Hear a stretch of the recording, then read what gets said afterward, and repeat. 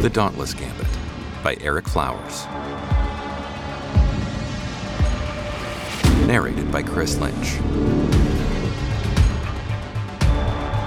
Episode 47.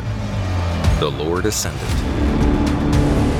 Your Imperial Majesty, I am Commander Rennick Tao, Acting Executive Adjunct to the Fleet Marshal. I have orders to see you safely evacuated off-planet until military police and the Navy can secure the capital compound and city. High Imperious Edwin Seventh looked up from the oversized datapad he had been reading in one of the many white and gold velvet chairs in his residence study.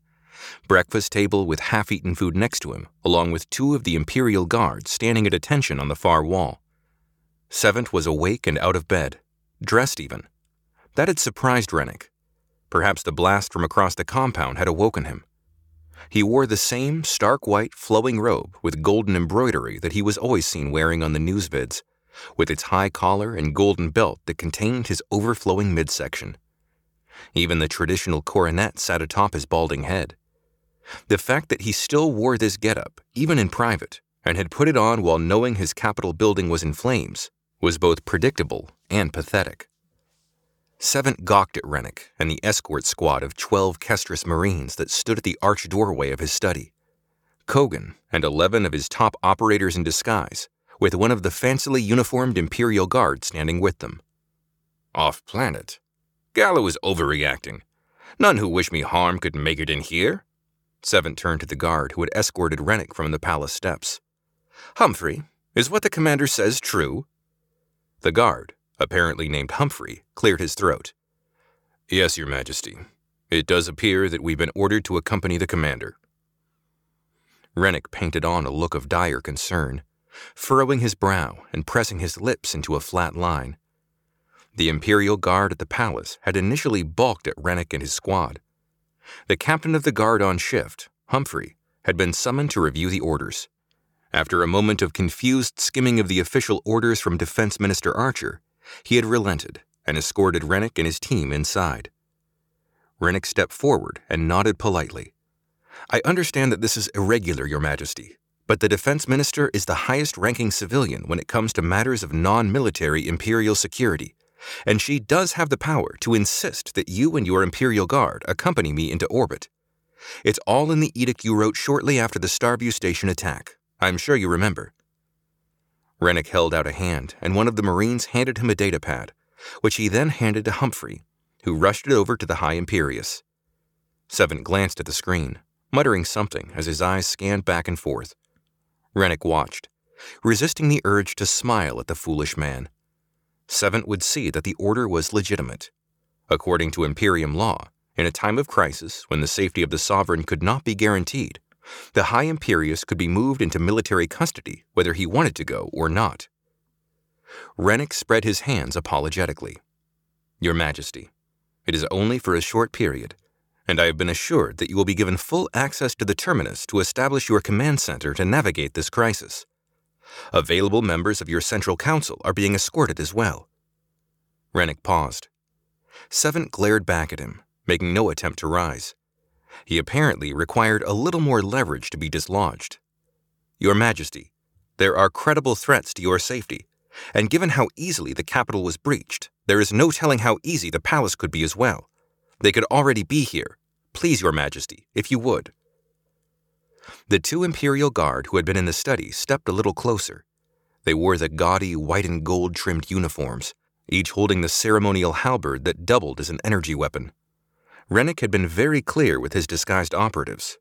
The Imperial Guard may look frivolous, but they were trained soldiers, not to be underestimated or provoked until aboard the terminus. Seventh shooed the datapad away, then set the oversized one he'd been holding onto his breakfast table. Rennick could see what was on the screen. A local Kestrus City newsfeed showing a recording of the capital. A scoff of disgust caught in Rennick's throat. The man looked to the news vids for his intelligence when he had access to the entire government's breadth of instant briefings. Rennick took a step forward, adding a layer of urgency to his voice. Your Majesty, I can assure you that every measure of comfort and convenience has been taken. Your executive shuttle has been prepped and is just outside the palace now. Rennick bowed his head, voice reverent. I promise. It will be a painless trip. Seventh harumphed. How anyone could take this man seriously was beyond Rennick. Whatever dignity the man held when he was coronated had long since drained away. Fine, Seventh said as he stood. He gestured for the Imperial Guard to join him. Please be sure to remember that when I am aboard any vessel, I am the highest-ranking officer of both the government and military. Rennick bowed, his Marines forming a rectangular escort pattern around him, Seventh, and the 3 Imperial Guards. Outside the study, another 10 Imperial Guard trotted toward them, assault halberds held high. The Marines parted, allowing the white and gold guard in their elaborate uniforms to form up around their singular charge. I still don't believe this is necessary, Seventh muttered. Rennick bowed his head with exaggerated reverence. I am certain your cooperation is appreciated, Your Majesty. I will send a message to the terminus. You will receive a welcome worthy of your position as leader of this empire. The statement was not a lie, though Gallo's assessment of Seventh's worth may differ from what the High Imperius is expecting. Seventh stopped abruptly, his guard stutter-stepping to avoid running into him. He scowled and squinted at Rennick's uniform, speaking as one might address a butler. Commander, once aboard, I wish to address the people. Please have my podium and decor transported as well. Full regalia. Banners, standards, pennants. I must appear no less inspiring than if I were here at the palace. Seventh paused for a moment. He snapped his fingers at Humphrey. Have my stylist brought aboard the terminal as well. The lighting is always so dreadful on these warships. Rennick nodded emphatically. Of course, Your Majesty. I will ensure that the terminus receives your exact specifications, Rennick said, nodding and correcting Seventh's name for the ship. You have nothing to worry about. Seventh snorted. He was being evacuated under the guise of credible threats to his safety. But instead of inquiring about these threats, Seventh was worried about dragging his tapestries and flagpoles into orbit so he would appear no less regal while he blathered on the vids. At least the man was consistent, hollow and meaningless to the very end. Rennick forced a smile and bowed his head again, imagining what it would feel like to strangle the life from this slovenly wart. He would inform Gallo that Seventh had resisted, that the Imperial Guard opened fire, that there was no other option than to deliver the High Imperius rolled up in a tapestry rather than alive as requested. Rennick gave a nod to his operatives in their marine disguises, and the entire group moved forward, forced to match the speed of the plodding High Imperius. The group exited the palace and into the courtyard, where the High Imperius's shuttle had hastily landed between a row of stone benches and decorative fountains. From here, the column of smoke could easily be seen, stretching upward from the capital, a black scar splitting the lavender dawn sky in two. Klaxons could be heard blaring over the hidden speakers embedded in the decorative light poles that lined the ground lanes. Overhead, emergency response vehicles violated the prohibited skylane restrictions as they raced toward the capital. Rennick smirked. The rumor of additional explosive devices he had circulated to law enforcement and the news organizations would keep them occupied for some time. The smirk faded as Rennick thought back to Gallo's insinuation of having a deep network of spies and saboteurs. Maybe there were more explosives Rennick had not been told about. He quickened his pace, just to be safe. The din of the surrounding chaos was soon drowned out by the whir of the executive shuttle's stabilizer drives. Seventh raised a hand to his face, shielding his eyes dramatically. At the front of the group, the disguised operatives parted to allow the Imperial Guard and High Imperius to walk up the gently sloped ramp. They all saluted as their passengers entered. The salutes were not returned. Rennick followed last, giving the Capitol compound one last scan from the top of the ramp, the final battlefield where not a shot had been fired. Rennick smoothed his uniform jacket and adjusted his cuffs as he entered the shuttle. His operatives followed, shuttle ramp receding and door swinging closed. This was the last time Rennick would be lifting off from an Imperium-controlled Kestris, from an Imperium anything. For whatever it had cost Rennick, both personally and professionally, they had done it. Seventh and his entourage were trapped. The crew of the shuttle had already been replaced by members of Gallo's honor guard. They had captured the Imperium. Gallo's eyes flitted back and forth across the view of his transparent, retractable vidscreen that spanned the length of his desk, taking in the real-time footage from across the Empire. A slow exhalation emptied his lungs. He was watching a type of ballet, the coordinated efforts of his fleets all executing their orders precisely, dancing to a choreography that was part divine, part strategic brilliance on Gallo's part. The Creator had willed Gallo to course-correct this tiny pocket of the universe once called the Imperium, and while this event was only a blip in the grandest scheme of existence, it was Gallo's blip. The vidscreen showed tactical maps of fleet movements around each of the 11 Imperium planets. His 10 chosen fleet leaders had been assigned a planet to besiege, forming a spherical grid of warships around each other, stopping all incoming and outgoing travel until allegiance was pledged to President Aaron Archer, first executive leader of the new Kestris Republic. Or should it be called the New Republic of Kestris? Gallo scoffed at the question. Those types of worries were the sort of frivolity Seven cared about. Archer could call the Republic whatever she wanted once the planet's governors agreed to follow her. The moment Gallo had received word that the High Imperius was en route to the terminus, he'd authorized his fleet leaders to send commands to their assigned governors, pledge immediate and unconditional allegiance to President Archer and the new Kestris Republic, or be forcibly removed. Some capitulated right away, specifically those 3 already loyal to him he'd given advanced warning to. 2 others were stalling, claiming they were not prepared to make any sort of declaration until further detail was provided. The remaining 5 had dug in their heels, claiming the dissolution of the Imperium rendered all claim of territorial ownership by the so-called Republic illegitimate, and that this was a declaration of war. Dyrene, the planet known both for its opulence and taste for luxury, as well as being the Empire's leading arms supplier and location of shipyards, was being particularly obstinate. It was no matter. A single planet, no matter how well defended, would succumb to the terminus and Gallo's fleets eventually. As soon as he could break orbit from Kestris in the coming weeks, the terminus would be able to pay a visit to any planet who resisted. And after that, any planet in the fringe who resisted assimilation as well. Gallo smirked. The challenge was not in defeating them, but in applying only enough force to subdue without laying waste to the cities and people below. It was not yet time for total war. Besides, a new government must have people to rule. There was no point in inheriting a sector of corpses and rubble. Real-time intelligence briefs showed the confusion was reaching its peak, for both the population of the Imperium as well as populations across the sector. Along the far edge of the screen was a text readout of newsvid reactions across the sector. The questions scrolled by. Why was the Imperium Navy laying siege to its own people? Was the Empire under attack from the Celicans or from fringe activist groups?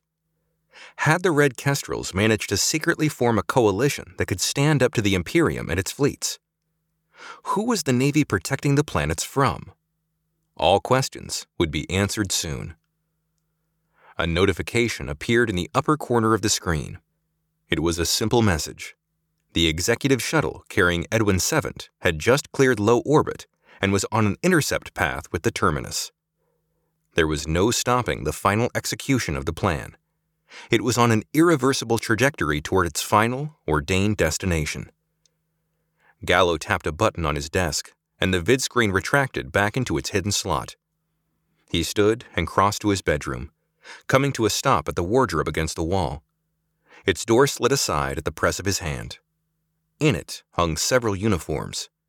His traditional navy whites he had not worn in years, his unadorned blue uniforms, and a selection of civilian clothing he could not remember when he'd last worn. Gallo pushed his musings aside as he also pushed aside the uniforms of the past. Hanging in a sealed garment bag was the symbol of his future. Gone was the blue, replaced by muted gray and black, as unadorned and humble as he hoped the new republic would be. He gingerly lifted the bag off the hanging rod and laid it over the edge of his bed. He removed his blue Imperium uniform and placed it next to the bag. It was nearly time. But first, he must prepare his mind. Soon, The religion of the Creator was brought back into public discourse. Those who wished to follow would be free to do so openly, himself leading by example when he made himself head of the state religion. Lights, 10%. Gallo walked to the hidden door of his prayer chamber, speaking the phrase only he knew in the ancient dead language. The pair of glowing white circles appeared on the wall. Gallo placed his hands against them and closed his eyes, willing his breath and heart rate to slow, clearing his mind. Gallo knew that if the Creator did not approve, the door would not open, no matter how much he meditated. If this was not the Creator's will, the door would not open. A thin line, as tall as Gallo, appeared on the featureless wall, outlining the hidden doors, which then slid aside. This was the Creator's answer. An exhalation of relief escaped Gallo's lips. He had not doubted the Creator's will, but there was no knowing the mind of a higher power. Great people throughout history had been tested by the divine, only to have their final act thwarted once they had proven their willingness to follow through. Gallo had a feeling there would be no last-second reprieve for the final deed he must commit. This was merely a confirmation. The chamber was just as he'd left it. Kneeling pad, plain low table used as an altar, small chest containing his most precious possessions. He knelt, the chamber's door closing behind him, sealing him away from the terminus, the Imperium, the entire universe. Gallo opened the chest, pulling out the sacred items. The stuffed bear, the container of powder, and the simple military dagger that went back to Gallo's first years in the Navy. Before his family, before their loss, before becoming who he was today. He picked up each item and laid them on the altar with a gentleness reserved only for this ritual. He carefully removed the lid from the powder's container and scooped a small heap of the white substance onto his fingertip, then rubbed it onto the gums beneath his upper lip. Gallo closed his eyes and could feel the powder's effects flow through his blood, flooding his mind, decreasing the circumference of the universe from the chamber down to just the immediate space around Gallo and the altar. Nothing but blackness surrounded him. No thoughts entered his mind, only sensation.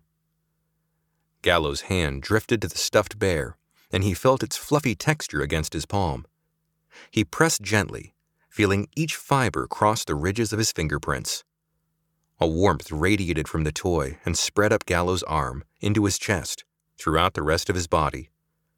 Golden light filled his mind's eye. There were no thoughts, only an overwhelming sensation of calm and reassurance. It was the silent approval of both his Creator and the one person Gallo himself had created and then lost. Gallo slowly opened his eyes, the chamber now a bright, limitless plane of existence with no walls and no boundaries, only sensations. Beyond the altar, he could see a figure, small and meek, standing silently in the distance, a golden aura outlining his body. Sadness crushed down on Gallo's chest. No matter how hard he tried to focus, the figure of his son remained difficult to see, as if Gallo was watching something out of the corner of his eye that moved whenever he turned to look. All he could do was absorb the sensation, savor the vision, and wait. His son's name came to his lips, but he would not speak it. Not yet. Not until he succeeded and knew that he had secured his reward, this divine gift of being reunited with his son. An unknowable amount of time passed. Gallo had not blinked, had not moved. He let himself perceive his son's presence, and though he wished to communicate, to know more, to hear his son's voice, that was not what the Creator wished. This spectral visage was all he would be allowed until he finished his task. Just as it always did, the figure began to fade, the golden glow receding, taking him back to whatever peace he had found. The serrated farewell and loss sliced through Gallo's mind. The pain was the price, and one he paid willingly. As long as he did what the Creator wanted, the Creator would give him these moments of refuge from his loneliness. When the time came, Gallo would join his son, also at the Creator's will. Gallo raised his hand from the bear. The next inquiry was of a different nature. In order to create a new republic, the old empire must be destroyed. That charge fell on Gallo. He placed his hand on the final item, the dagger. He lifted the silk cloth to reveal the weapon, then placed his palm on it, just as he had with the bear, and waited. Where the bear had been warm, the metal was cold and lifeless. A moment passed, then another, then another. Gallo settled himself purposefully onto his heels, meditating more deeply. Yet the dagger felt dead. No golden light, no sensations, no message. That was surprising. Gallo took another slow breath, letting his mind sink deeper. He must let go. He sat, hand outstretched, motionless in the chamber. Slowly, the presence of the walls, the frigid floor, the terminus around him, all began to come back into existence. The powder's effects were waning, and still no sign. Gallo exhaled. Commander Tau would be arriving with the High Imperious soon. He must leave the chamber at some point to carry out his final task. Perhaps the lack of any sensation was the message, a contrast to the warmth, a signal that carrying out this execution of the Empire was Gallo's responsibility and burden to shoulder, his choice to make. The Creator's will was unknowable. Yes, that was what it was. As a show of faith, Gallo must be willing to act even without guidance or any divine revelation. Acting when one was filled with the spirit of the Creator was easy. Acting when one felt the cold, lifeless metal beneath their palm, that was difficult. That's why Gallo had been chosen. He was willing to do the difficult things. The urgency of Gallo's worldly task beckoned, forcing his consciousness back to the surface. He grabbed the dagger by its hilt, closing his fist tightly around it. The handle bit into his skin. The Creator may not have sent him a message, but the familiar feeling of cold metal did. He slammed the dagger back into its scabbard, then gently placed the stuffed bear and the powder container back into the chest. The dagger would not be returning to this place, today or ever. Gallo rose, still clutching the weapon in his hand. The doors to the chamber opened back into his bedroom. He gave the small room one last look. Whatever comfort he had felt was gone. All that remained was the hollow fatigue he always felt after performing the ritual. "Light's full," he said, moving to the bed where he had laid the unworn gray uniform. The Republic's uniform. It had no insignia, no medals, no adornment, meant only to focus attention on the wearer's reputation. Gallo removed the uniform and placed it atop the bag. Fatigue permeated his body. He pulled off his undershirt, exposing his many scars. The scars would remain, but what had once been a stone-like physique would not. Muscle was softening, slumping, shrinking. Not enough for most to notice, but to Gallo, it was an unforgivable flaw. Cellular rejuvenation could only take a body so far. Time caught up to everyone. He crossed to his desk and retrieved the injector with his mix of hormone boosters and stimulants. He jammed the injector into his upper chest and depressed the activator, holding it past the recommended safe dosage until it was empty. The drug flowed into his body, and he dropped the expended injector back into the drawer. The drug would make all of his senses so hyperactive that the memory of today's task would be burned into his mind forever. The surge from the injection pulsed through Gallo's veins. He pulled on the new uniform pants, cinching the hidden belt in the waistband. Next was the jacket. Atop each sleeve were glistening black shoulder caps, arcing over his muscles like the armor of ancient warriors, and thick around his forearms were armored bracers that matched the shoulder caps, stretching from wrist to elbow. The hidden fastener slid silently up the center of the jacket, joining the two black-hemmed edges up to the collar that encircled Gallo's neck. He wrapped the uniform's thick belt around his waist, its front buckle a shining black square. Finally came the knee-high boots, polished to a mirror sheen. Now dressed, Gallo reached into the bag and pulled out the essential item reserved only for him that finished his transformation. A cape of lustrous black fabric, its material flowing as if space itself had been harvested. He swung it up and over his shoulders, affixing the ends beneath the shoulder caps. The cape cascaded down his back to the top of his boot heels. He now looked the part of the ancient conqueror, fueled by purpose and guided by divine right. Fleet Marshal Gallo was gone. In his place stood Lord Ascendent Gallo, first protector of the Republic and servant to the Creator. Yes, that is who he was now. Gallo could feel his muscles swelling from the injection, burning away the effects of the powder, quickening his heart rate and his thinking, making everything in his vision sharp-edged and clear. He tucked the dagger into his belt, hidden beneath the cape. His expression hardened. He inhaled, puffing out his chest. Beckman Gallo, remorseful father, faded away, leaving only the betrayer, the usurper, the killer, the savior. Gallo pushed all other thoughts from his mind. He crossed the sitting room and tapped a button on his desk's virtual control panel, connecting to Captain Alliday. "Captain, form up the honor guard at my quarters. Assault armor, weapons hot. It's time to welcome our guest." Gallo squared his shoulders and marched toward the exit. He felt the slightest tug of resistance against his movement. A flicker of hesitation stabbed his mind. He stopped, the black fabric of the cape fluttering forward around him in its endless void. A growl of irritation emanated from Gallo's chest.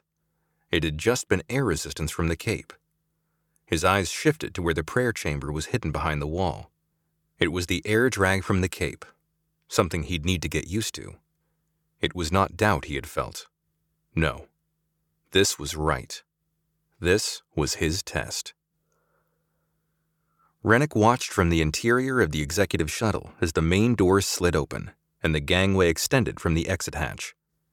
The Imperial Guard exited first, proceeding to the hangar floor and forming a row on each side of the gangway, halberds still stiffly at their sides. The High Imperious exited his private cabin and walked to the hatch. He stopped at the top, standing silently and staring defiantly out into the hangar. Rennick nearly laughed. This was Seventh's attempt at a power play? The Fleet Marshal had waited this long. A few extra seconds would not cause dismay. The High Imperious resumed his descent, head held high as he proceeded down the carpet-lined gangway from the opulent white and gold shuttle onto the hangar floor. All ships had been relocated from this hangar, and everyone but essential personnel barred from entrance. Rennick stood and walked to the shuttle's exit, stopping to watch from the top of the ramp. Only Gallo and his honor guard were there to welcome him, all dressed in the black and gray uniforms of the Republic. They stood, spread out in formation well in front of the ramp. The honor guard outnumbered the Imperial Guard 2-1, and due to Seventh's insistence on proper decorum, his own guards were instructed to always keep their eyes forward, never acknowledging anyone's presence but his own. Otherwise, they might have noticed that Gallo's honor guard were wearing body armor beneath their uniforms, the telltale creases of the plating making the uniforms bulky. Or perhaps they did notice, but decorum prevented them from addressing Seventh directly. It didn't matter much at this point. Gallo stood, transcendent in his Republic uniform. Rennick felt his breath catch in his injured throat as he noticed the cape flowing off Gallo's shoulders. Even Rennick was momentarily taken aback by the grandeur of the endlessly black fabric billowing around the Fleet Marshal. His Majesty, High Imperious Edwin VII, the foremost Imperial Guard called out to the mostly empty hangar. Seventh strode across the metal floor, taking in his surroundings with the same smug expression as if he were leading a parade and throngs of loving fans were showering him with praise. Seventh stopped and spoke across the distance to Gallo. "Fleet Marshal, where's the Defense Minister? I was expecting to be greeted by both of you." He sighed. "I take it the chambers have been prepared for me? I wish to address the Empire. What is the status of my regalia? I was whisked away by your whatever, and my attendants had no chance to see that my necessary accoutrements were transported. If you insist on me being here, I must be able to run my empire unimpeded, which means all appearances must be upkept." Gallo smiled, clasping his hands behind the magnificent cape. Rennick continued to watch from the top of the ramp, hidden in the shadow of the shuttle's interior as he awaited the signal. The other passengers in the shuttle, council members, minor politicians, other Imperial attendants, knew they could not disembark until the High Imperious exited the hangar. He soon would, though not as they expected. Gallo strode forward, cape billowing as he did. His voice rolled through the cavernous hangar like thunder. "Edwin Seventh, you are hereby placed under arrest on the authority of President Archer of the New Kestris Republic, and by me, the Lord Ascendant of the Republic, for the crimes of dereliction of duties, treason, sedition, conspiracy, sabotage, and failing to maintain the strength of this empire.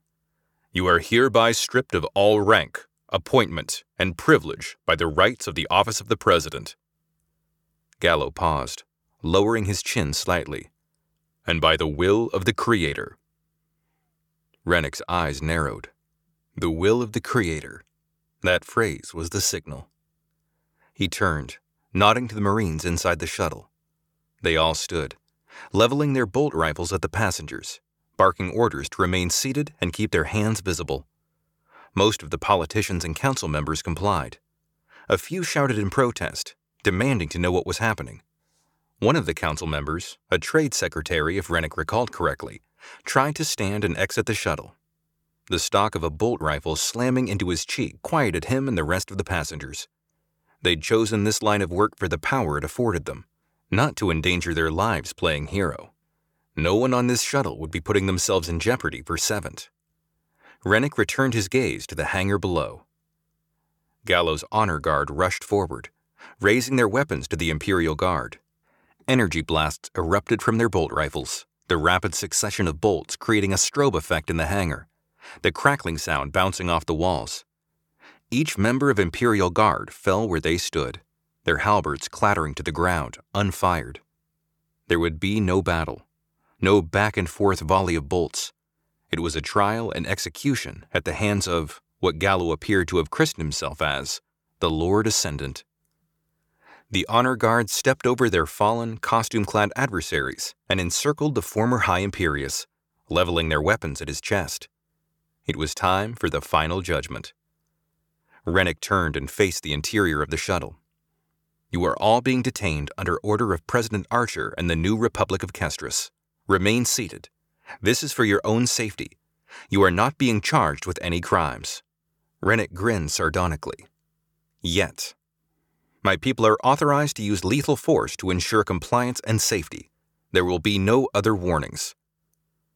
Rennick nodded to his operatives and proceeded down the ramp. He delivered Seventh, and he wanted to see the task through to its end.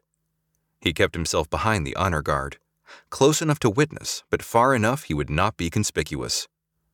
The honor guard had Seventh surrounded. Gallo stood in front of him, hands still clasped behind his back, his cape flowing off his shoulders like liquid night. "Gallo, what is this?" Seventh sputtered. His head jerked around, looking for an ally, finding only a wall of uniform-clad honor guard. "I am the High Imperious, and I order all of you to stand down. Stand down!" No one responded. Rennick knew that feeling. Seventh's shout echoed in the hangar. The cries died out, replaced by an echoing whimper that faded into nothing. Seventh shook his head, his eyes darting back and forth like cornered game. Gallo took a step forward, forcing his prisoner to take a step back. "Everything is over, Edwin. You squandered your rule. You will be remembered as the man who took an empire that emerged from a hard-fought war, a war I fought in and won for you, and nearly drove it into decay. By the Creator's grace, I have saved it." Gallo took another step forward, nearly on top of Seventh. The whimpering man attempted to step back again, only to bump against one of the immobile honor guard. Gallo leaned forward, face almost touching the High Imperious. "Know that it was the Creator's will that ended your reign. And life." Gallo's hand thrust forward from beneath the cape. Rennick caught himself twitching at the movement. Seven gurgled something unintelligible as Gallo's arm thrust upward once, twice, 3 times. The muscles of his arms and chest rippling beneath the muted gray fabric. Seven fell to the ground with a rag-doll thump, blood beginning to soak the front of his white and gold robes as he wheezed out a final breath through perforated lungs. Visible now in Gallo's hand was a double-edged dagger, a standard-issue military weapon from decades past. The blade was slick, but the multiple absorbent layers of fabric Seven wore had kept Gallo's hand free from blood.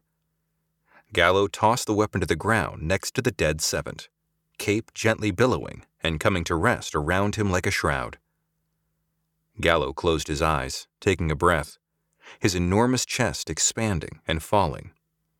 When he opened his eyes, his face was impassive and calm, contemplative. He nodded down at the body of Edwin Seven, former High Imperious, current victim of Lord Ascendent Gallo. Have the body and everything else incinerated immediately, the weapon as well. Gallo waved his hand over the fallen Imperial Guard. See that these guards are identified and pardoned, and that their bodies are returned to their next of kin. Make note that they died with honor, carrying out their duties to the end. Have their families compensated out of 7 seized assets. One of the honor guards stepped forward. Yes, sir, immediately. He nodded back to the shuttle. The other passengers, sir? Gallo glanced back at the executive shuttle, a grimace on his lips. Take them to the brig. Archer can decide how she wants to process Seven's regime. Political prisoners and our new judicial system are not my concern. The honor guard nodded. Gallo turned and walked toward the hangar exit, the rest of his honor guard close on his heels, cape billowing behind him as he marched. There was no celebration, no victorious cheer, nothing. Gallo had given the disgraced High Imperious the end he deserved. Edwin Seven would be disposed of with no fanfare, finding in death the exact opposite of what he sought in life. Rennick stepped into line behind the honor guard, walking just fast enough to catch up with Gallo at the front of the line. He had one last request. There would be no better time to approach Gallo than this moment. Forcing the memory of his own near execution from his mind, Rennick stepped to the front of the line. Gallo spoke, unprompted. Well done, Commander. I am pleased to see your better judgment return to you, Gallo said, his voice rolling out with its distant thunder tone. Rennick bowed his head, forcing an expression of gratitude. Thank you, Lord Ascendant. I am proud to have redeemed myself in your eyes, and I look forward to supporting the Republic with my complete allegiance. I trust you will, Commander. Gallo returned his eyes forward. Rennick quickened his pace, clasping his hands behind his back as he regained Gallo's attention. Sir, one request if I may, he said, the echo of his crushed arm, throat, and ribs heavy on his mind. Gallo stopped and pursed his lips, giving Rennick a near imperceptible nod. Thank you, sir. If I have served you as required, I would like to return to the service and resume my proper duties as commander of the Naval Special Investigation Division, my priority being to secure the former Imperium intelligence community and to quarantine all yet-to-be-processed assets. Gallo's head tilted, eyebrows lowering as if he had misheard the bland request. Granted, Commander. See to it, Gallo said, his bemused disinterest unhidden. Thank you, Lord Ascendant, Rennick said, bowing. Gallo shook his head as he strode away, honor guard in tow. Rennick turned, a wry grin on his face. He'd had enough of the terminus. The thought of commanding the Naval Special Investigation Division unimpeded by Gallo's eye bolstered his mood. A legitimate posting, his own division to lead, resources and power at his disposal. No more errand running and thankless black ops. Rennick was the master of his own concerns now, and his first concern was paying a visit to his former agency for their final reckoning. Samantha might have slipped out of his reach, but that did not mean revenge had. Hey everybody, thanks for listening to episode 47 and the end of the Imperium.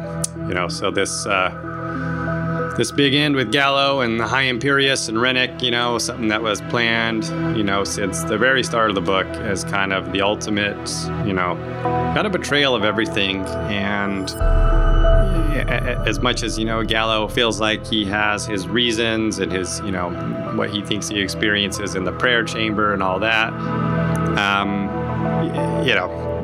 people become irredeemable. And I think at this point, Gallo and Rennick, both crossed that line here in, chapter 47 of 60, I'd take a better writer than me to, give them anything to come back from this. One little behind-the-scenes note about any scene with Gallo is that the entire draft of the Dauntless Gambit, the first draft, was written completely before I wrote anything that had Gallo in it from his point of view, which was one of the scenes here in this chapter, because I wanted to have the whole book, finished, and I wanted to have everyone else's impressions of Gallo and kind of the fear they felt of him and the perspective from the outside set first, and then go back and write the scenes that would accentuate not only, who they think Gallo was, but who he really was as someone who's got this secret, crazy plan where he thinks he communes with some, creator deity and is doing all this, because he's being commanded to, which, is he not? I mean, who knows? I mean, it's something that, I haven't answered, and I don't think Gallo has answered. So anyway, stick around to see for the fallout of what happens. We return to the Matilda crew in episode 48 as they see the news, and we've got, 13 more episodes to go to see this story to the end, and boy, does it end. So I'll see you next time.